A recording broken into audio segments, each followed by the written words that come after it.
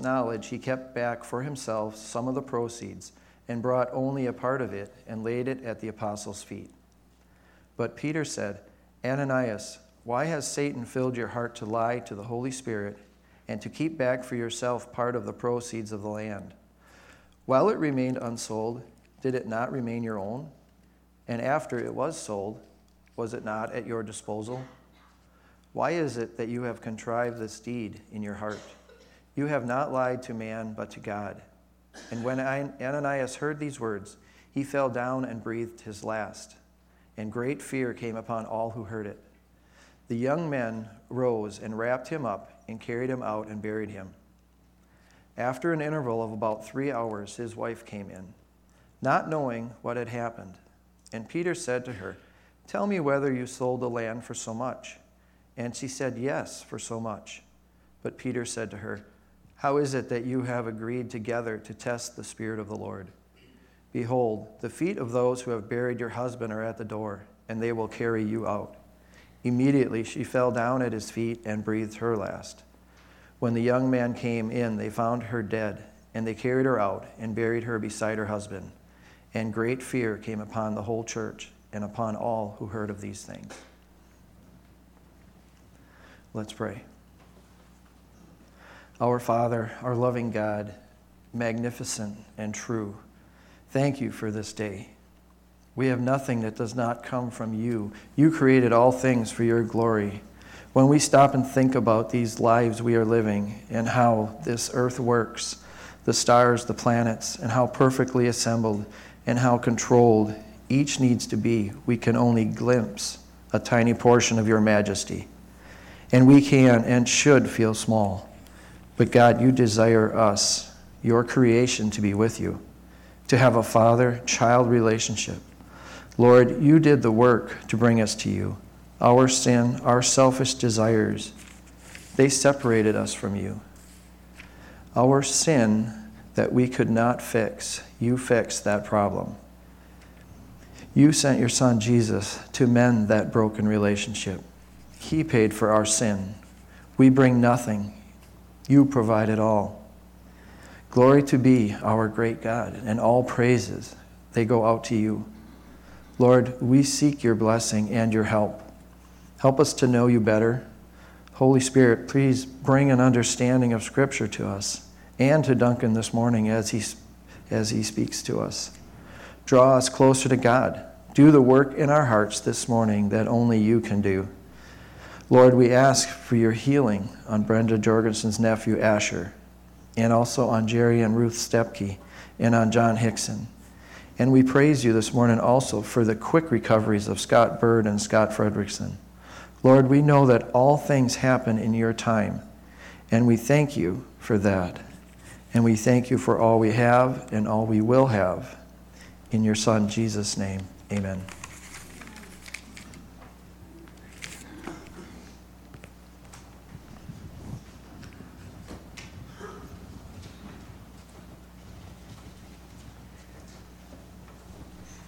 We're still in Acts, obviously, as this morning we come in chapter 5 to a major new development in the life of the church in and around Jerusalem, which is the only place where the church was at this time in Acts. For the first time in 3 chapters, the new church of Christ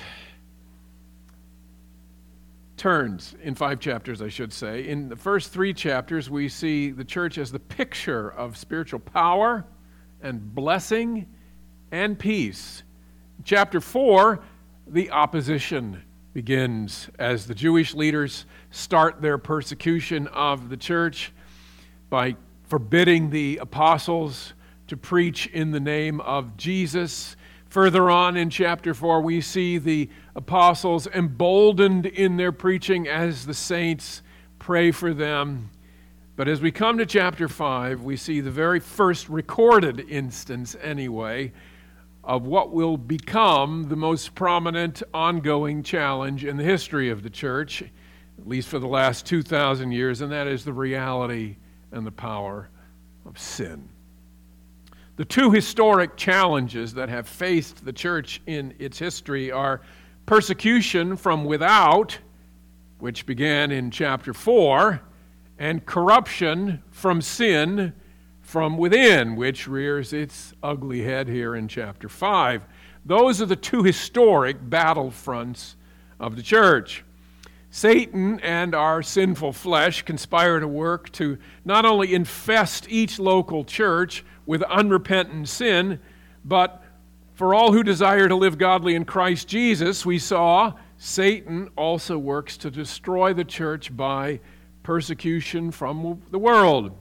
As you read through the book of Acts, it appears, as we come here to chapter 5, it appears as if having failed in his attempt to weaken the church in chapter 4 by persecution from without, Satan works in chapter 5 to corrupt the church from within by these leaven of sin being introduced into the church by these two people, these two believers, assumedly. We're not sure. Luke doesn't say that. Ananias and Sapphira. The story, for most of us, is a familiar one. Ananias and Sapphira, like a few others in the church at that time, were able to sell their property. And they did sell some of their property and appear before the apostles to give to the church their proceeds of the property for distribution to the poor. The scholars tell us about 10% of the people in the church would have been practicing that. About 10% had the kind of wealth to be able to actually do that. And these folks voluntarily sold their property and gave their profits to the poor. We saw last week Barnabas sold a field that belonged to him and brought the money and laid it at the apostles' feet. So this was evidently a fairly common practice among those who had means in the early church. But Luke reveals that unlike Barnabas, and as we said last week, clearly he's contrasting Barnabas in chapter 4 with these two in chapter 5, this couple's primary motivation or their concern was not in helping the poor. It was instead to bolster their reputation to the church, to make a name for themselves as genuinely sacrificially generous people. Luke tells us that after they sell their property, in a premeditated act, they agreed together to keep back some of the profit for themselves. Now, as Peter tells Ananias in verse 3 and 4, they were under no obligation to give any of the property or the money from the sale of the property, and certainly no pressure was exerted on them that they couldn't hold back some of it for themselves.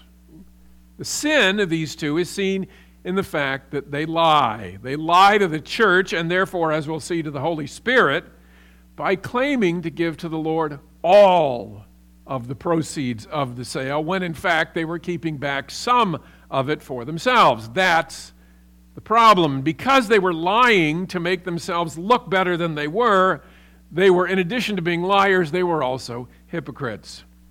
Peter also implies that they were arrogant in thinking that they could conceal this sin from God.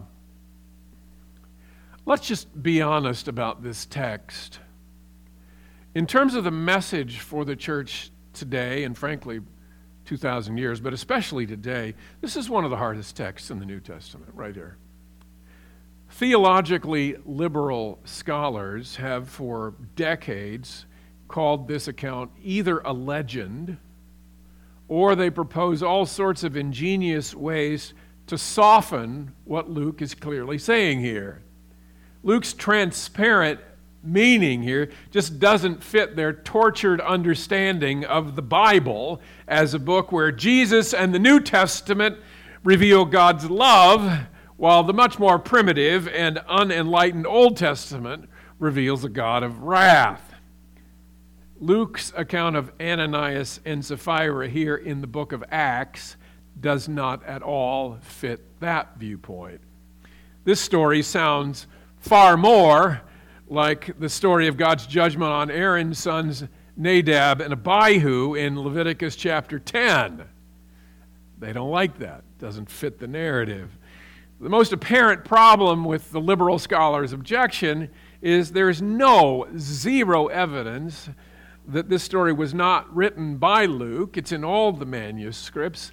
And his account is recorded with such crystal clarity, there's simply no room for doubt as to about what his meaning is or what really happened here. But it's not just liberal theologians who study or struggle with this text sometimes. This story features the wrath of God. And it's hard to hear even for those who take the Bible seriously as the Word of God for several reasons.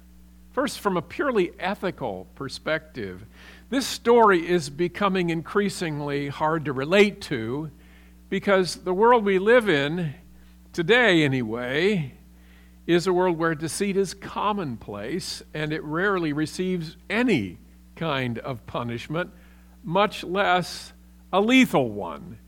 And that's the world we live in.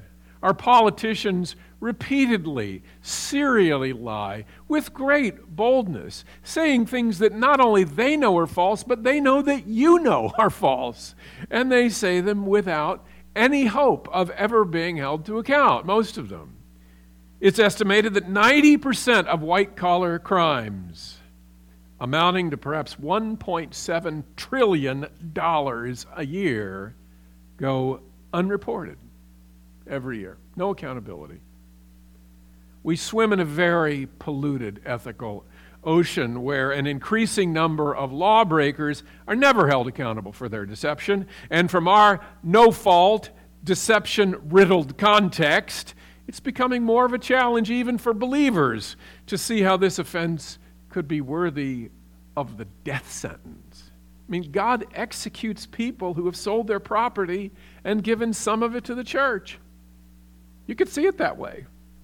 Second, on a purely sentimental level, as we've seen the glory of God so clearly in this church in Jerusalem in such powerful ways, this text is hard to read because this is it feels kind of like this is where the church loses her innocence.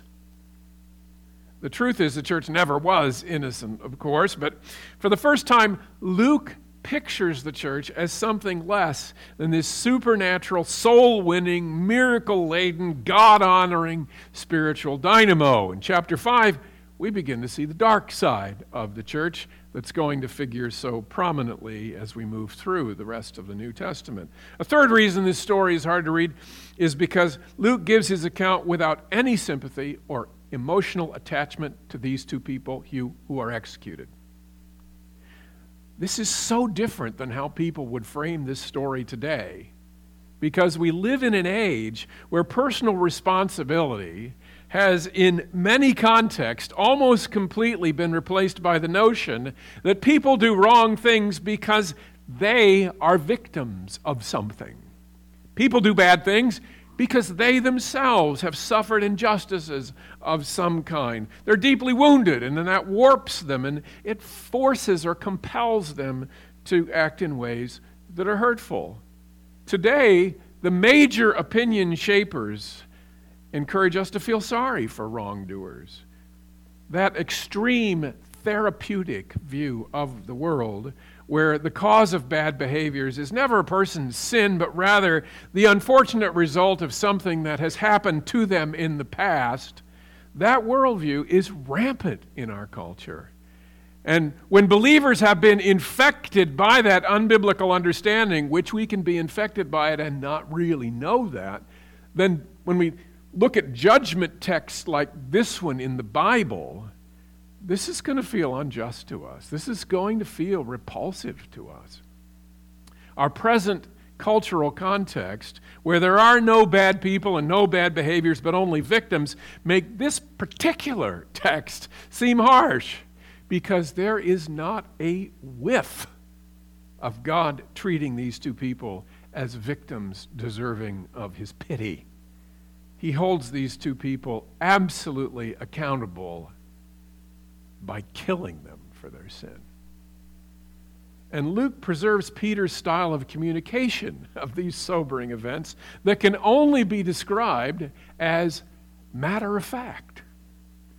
Listen to what he says to Sapphira. Behold, the feet of those who buried your husband are at the door, and they will carry you out. And your recipe for macaroni and cheese is... This is just it's cold. I mean, how do you like to have that as the last statement on earth that you hear?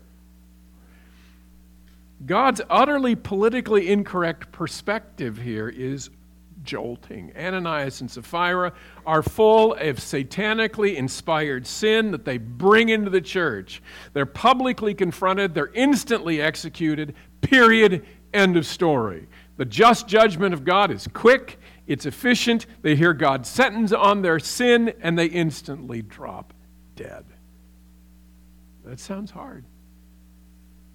A fourth reason, and there's a reason why I'm going into all this. There's a fourth reason this is so hard to hear is because neither of these two are given a chance to recant or repent. Okay? Peter could have said to Ananias, Ananias, are you sure you're giving away the entire amount of the proceeds from your sale? He didn't. He didn't ask. There's no second chance here. Even more dramatically, Peter could have said to Sapphira, I'm so sorry to have to tell you this, Sapphira, but your husband Ananias is dead. He died about 3 hours ago when God executed him on the same spot that you are currently standing on. In fact, you didn't know it, but you walked right by his grave as you were walking in. He died because he lied to the Holy Spirit about the percentage of proceeds you gave away from your sale of your property. Sapphira, we know you are a part of this. Is there anything you'd like to say? He didn't say that. Nothing. Peter just asked her to publicly confirm what has already been claimed, and that is that they sold their land for such and such an amount. Peter's concern could have been here, we don't know, to verify whether Sapphira actually was compliant in this lie or whether she was in some way coerced by her husband. Again, we don't know. Instead, there are no warnings, no threats, no chances to repent. They lie, they die. Another reason this story is difficult is because God's rare act of judgment in the Bible are always shocking because his mercy is so dominant. This act of judgment is sobering because it's administered in lethal doses and because God's justice is brought down on professed members of Christ's blood-bought church. Again, we can't know whether they were really genuine, born-again, regenerate believers because Luke doesn't go there. The Bible never goes to that place, and we kind of want to know whether that's the case. But these are certainly professed believers, and they had experienced the powerful presence of God in the church in ways that nobody in this room has. Now, we know that Peter tells us later on in the New Testament, judgment begins with the household of God. But as fellow sinful believers, it's pretty jarring for us whenever that's played out in real life, as it is here in Acts chapter 5.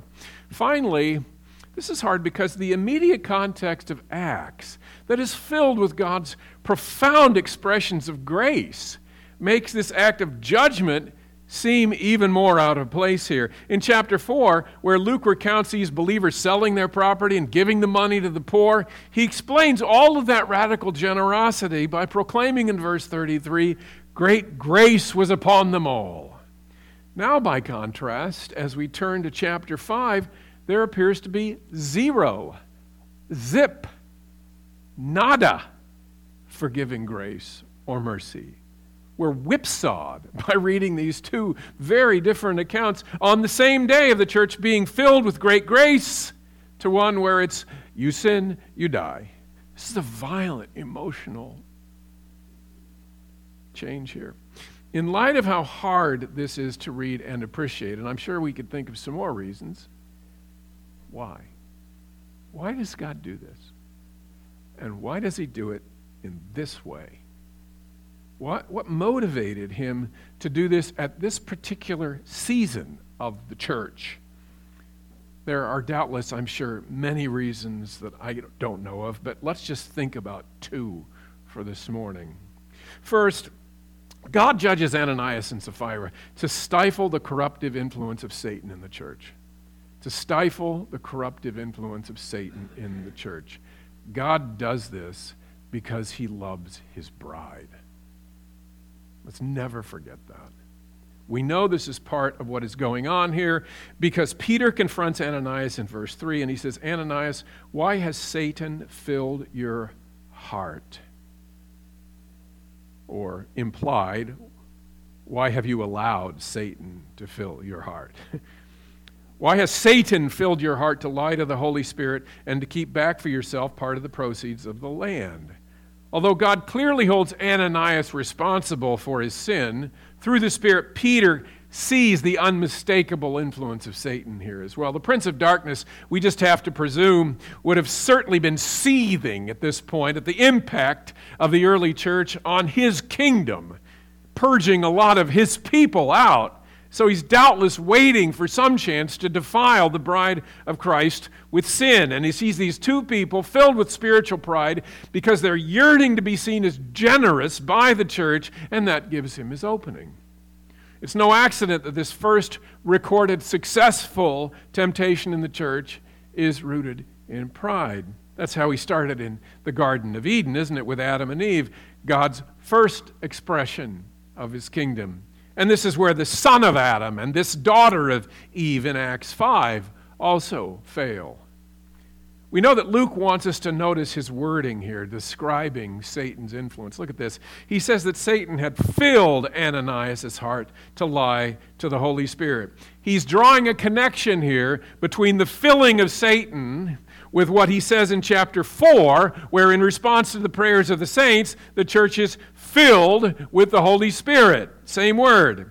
It's the filling of the Spirit that prompts the radical generosity in the church. When an author uses the same verb to describe the action of God and Satan within 8 verses, he's wanting us to see that. God fills, Satan fills. In chapter 4, the believers are filled with, they're under the powerful influence, redemptively, of the Spirit of God. And the result is they practice this extreme generosity in their giving. In chapter 5, this married couple is filled with, or under the powerful demonic influence of Satan, and they practice arrogant and rank hypocrisy.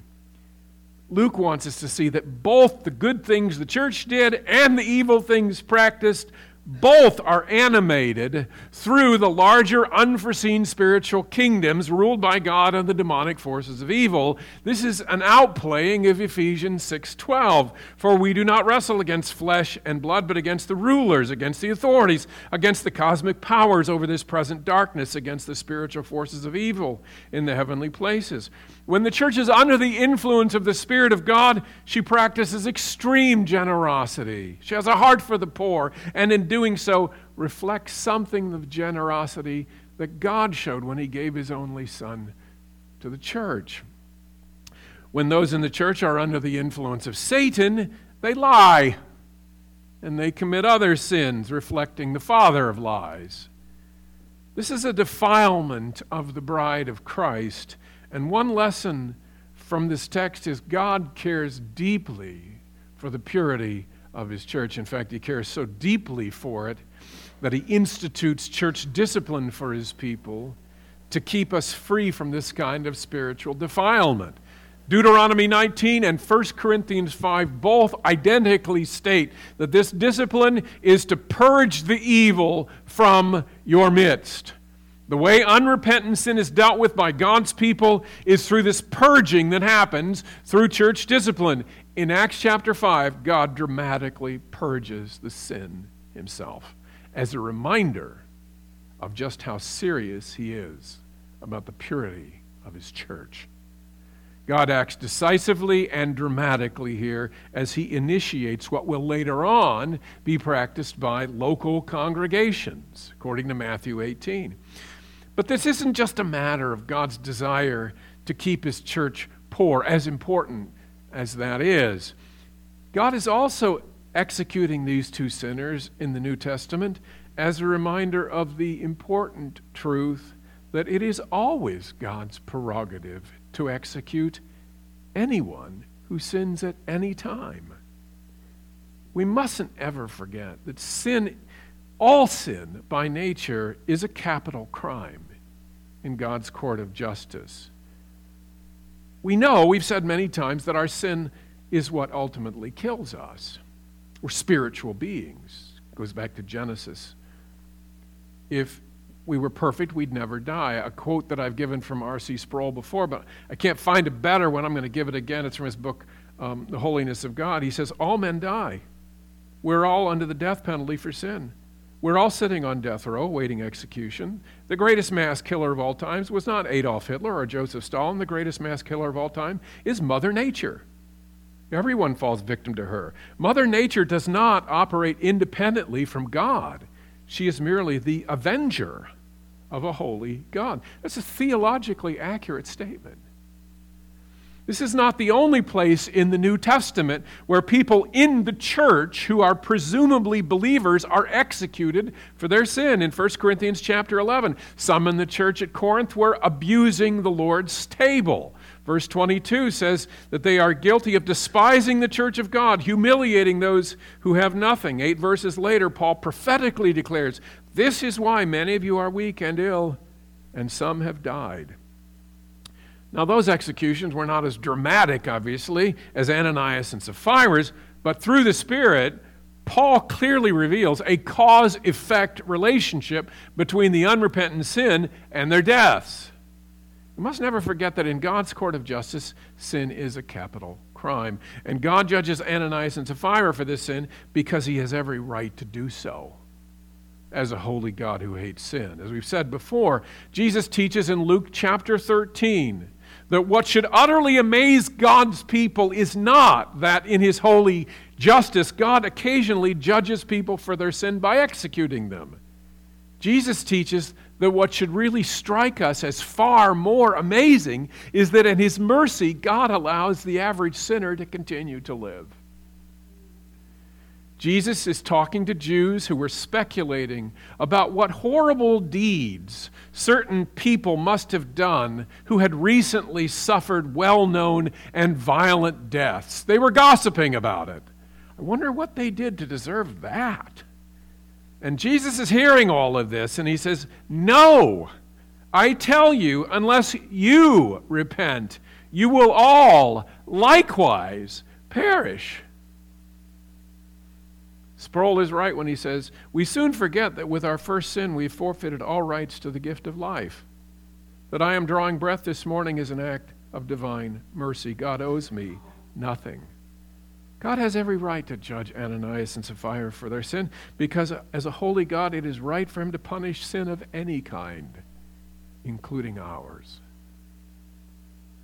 The biblical response of the church whenever Satan is invited into the church through unrepentant sin is clearly established here, and that is to confront the sin. Jesus teaches in Matthew 18, discipline the offending brother or sister. Luke 17 puts it as succinctly as any place in the New Testament. If your brother sins, rebuke him. If he repents, forgive him. Sin within the body of Christ must be rebuked. And God, having taught that through Jesus in Acts chapter 5, he dramatically demonstrates it here in this early instance of unrepentant sin in the church. The Reformers all agreed there had to be at least three things present for you to even have a church. One is the preaching of the word. Two, sacraments, what we would call the ordinances. Third, church discipline. You don't have church discipline, you don't have a church. According to the Reformers, and I think they're right. I think they're biblical in that because discipline is what God uses to keep Satan's influence in the church in check. A second and closely related reason God did this dramatic act of judgment could be stated this way. God judges Ananias and Sapphira to remind his people that he deserves our fear. This comes right out of the text.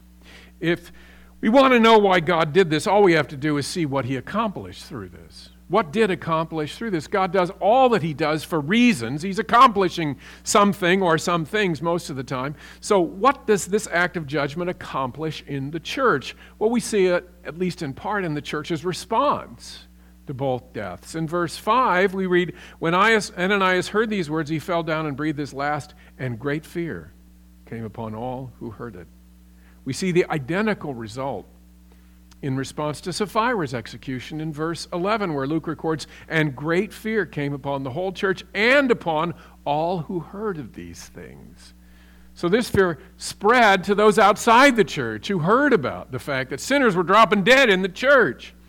We know that God knew that this would be the impact of his act of judgment, so it's reasonable to assume that he did this to remind his church that he is a God to be feared.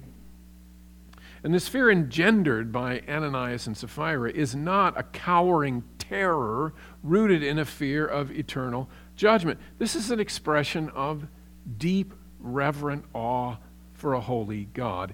In our current era of church history, where God's holiness is wrongly set up as opposing his love, we need texts like this in the Old and the New Testament to remind us God infinitely loves you.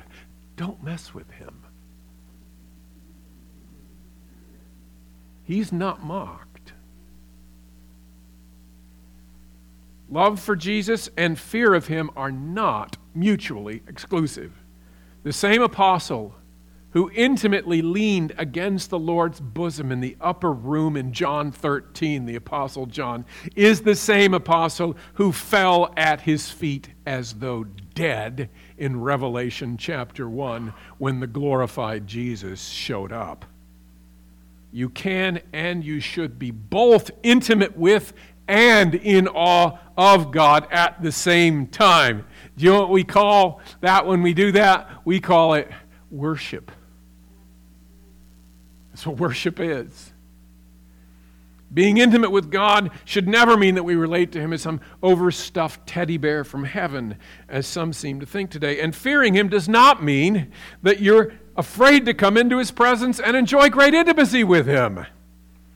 You just need to know who it is you're being intimate with. The Lord of hosts, the consuming fire. God wants both our fear and our intimacy. And that's not mutually exclusive, and we know it's not because the cross is the perfect union of God's holy hatred of sin and his love for sinners. Because God loves us, he sent his only Son to the cross. But because God is holy, he had to punish our sin in Christ. Christ crucified is the ultimate marriage of God's holiness and his love. And if you're here today and you've not placed your trust in Christ, you've not come to him and admitted that you are in no way good enough to be acceptable to him, if you haven't confessed that you are a sinner and your only hope is Jesus dying on a cross to pay the penalty of your sin, I strongly plead with you, do that today. Today is the day of salvation. See your sin and run to the cross for forgiveness. If you refuse to repent of your sin and come to Christ, then only the fearful judgment of God awaits you. As we close, let's just go back to one more reason why this text is so hard to read. I promise I'm going somewhere with this. Perhaps the biggest reason is because we identify so strongly with Ananias and Sapphira. They were deceptive in trying to make themselves look more generous, more spiritual than they really were to impress other people. Anyone in this room never done that? You know, telling someone that you've read the Bible through for years, and in your mind you're knowing 2 years. Two is plural. It's accurate. But what you're communicating to that person is not 2 years. What you're communicating is you're a serious student of the Bible. You're not. 2 years is nothing. Or perhaps you tell someone that you're praying for them when in fact the pledge that you earlier made to pray for them somehow slipped your mind. But you say, thanks for praying for me. Oh yeah, I pray for you all the time. You don't pray. You're not praying for them. You're just not wanting to think you're a phony. Or how about communicating things to others to make them to believe that your walk with God is fine when, frankly, you're a mess. And we've all been a mess. We're either in the valley, headed for the valley, or headed out of the valley. We live in a fallen world. And yet, so often we plaster our face on for Sunday morning and we're just fine. How many people come forward for prayer after the sermon? God hates lukewarmness, but if the Gospels and this story are any indication, he hates hypocrisy a lot more. If you played the hypocrite through any form of deceit, allow God to use this story to convict you. And if you're not walking closely with God, Stop pretending you are. This is why you come to church. So you can get help. So you can get encouragement. That's what the body of Christ is here for. Ask for someone to pray with you. Or maybe hold you accountable. Talk to a trusted friend whose walk with God seems to be good, or make an appointment with me or one of the other elders. Get help. James 4:6, God opposes the proud, but he gives grace to the humble. There's no reason to pretend in the body of Christ. God hates it, and it will only widen the gap. Finally, we have to see one more thing here that we've seen before, and we'll see it again, which means it's important, so we're going to talk about it again. That is, how believers relate to God is seen in how we relate to the church. And how believers relate to the church is seen in how we relate to God. You recall that Luke reveals back in chapter 4, and he quotes Psalm 2. And you recall that Luke reveals that in attacking and persecuting the church, the Jewish leaders were also attacking God. That's what his quotation from Psalm 2 meant. We saw that. Okay? When you attack the church, you're attacking God, and God sits in heaven and he laughs. We also mentioned the same truth from chapter 9 later on in the book of Acts, where Jesus confronts Saul of Tarsus on the Damascus road for persecuting him, even though he'd been persecuting his church.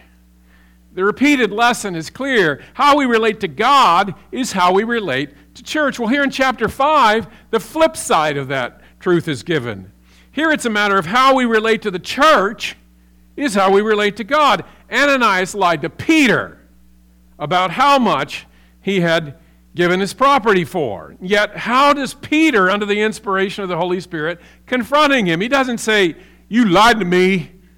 He said, "You lied to the Holy Spirit." Later in verse 4, Peter says about lying to him, "You have not lied to men, but to God." And of course, what he means by that is, you've not lied only to men. You lied to God in lying to the church. So the same intensely close relationship between the way you respond to the church as the way you respond to God is seen here too, just on the other side of it. You lie to the church, you're lying to God. This is why it's so foolish to think that I can have one kind of relationship with God and a very different kind of relationship with the church. The two mirror each other. You can't relate one way to the body of Christ and a different way to the head of the body of Christ. May God give all of us the grace to respond biblically to our sin, to the church, and to our holy and merciful God, for his glory and for our joy. Let's pray. Our Father in God, this is a humbling text because we do relate so much to Ananias and Sapphira. And all we can do, God, is thank you for your mercy, which we get every day. Constant flow of mercy. And God, remind us through this rare, the Bible says, your judgment is a strange thing that you do. It's strange, it's peculiar, it's rare. Remind us through this rare act of your justice just how much mercy we get every day, and make us thankful for it. Father, thank you that you love your church. Thank you that you are so concerned about the purity of your church. God, would you invest us with that same concern? And Father, we're just so grateful that you love your church, and we pray that you would help us to be genuine. God, keep us from being hypocrites. God, you don't want us to wear our heart on our sleeve, but neither do you want us to hold our cards so close to the vest that nobody knows where we are with you. And Father, we confess we've all done that because we're so concerned about the opinions of others. God, would you liberate us from that? Would you please help us? For we ask it in Jesus' name. Amen.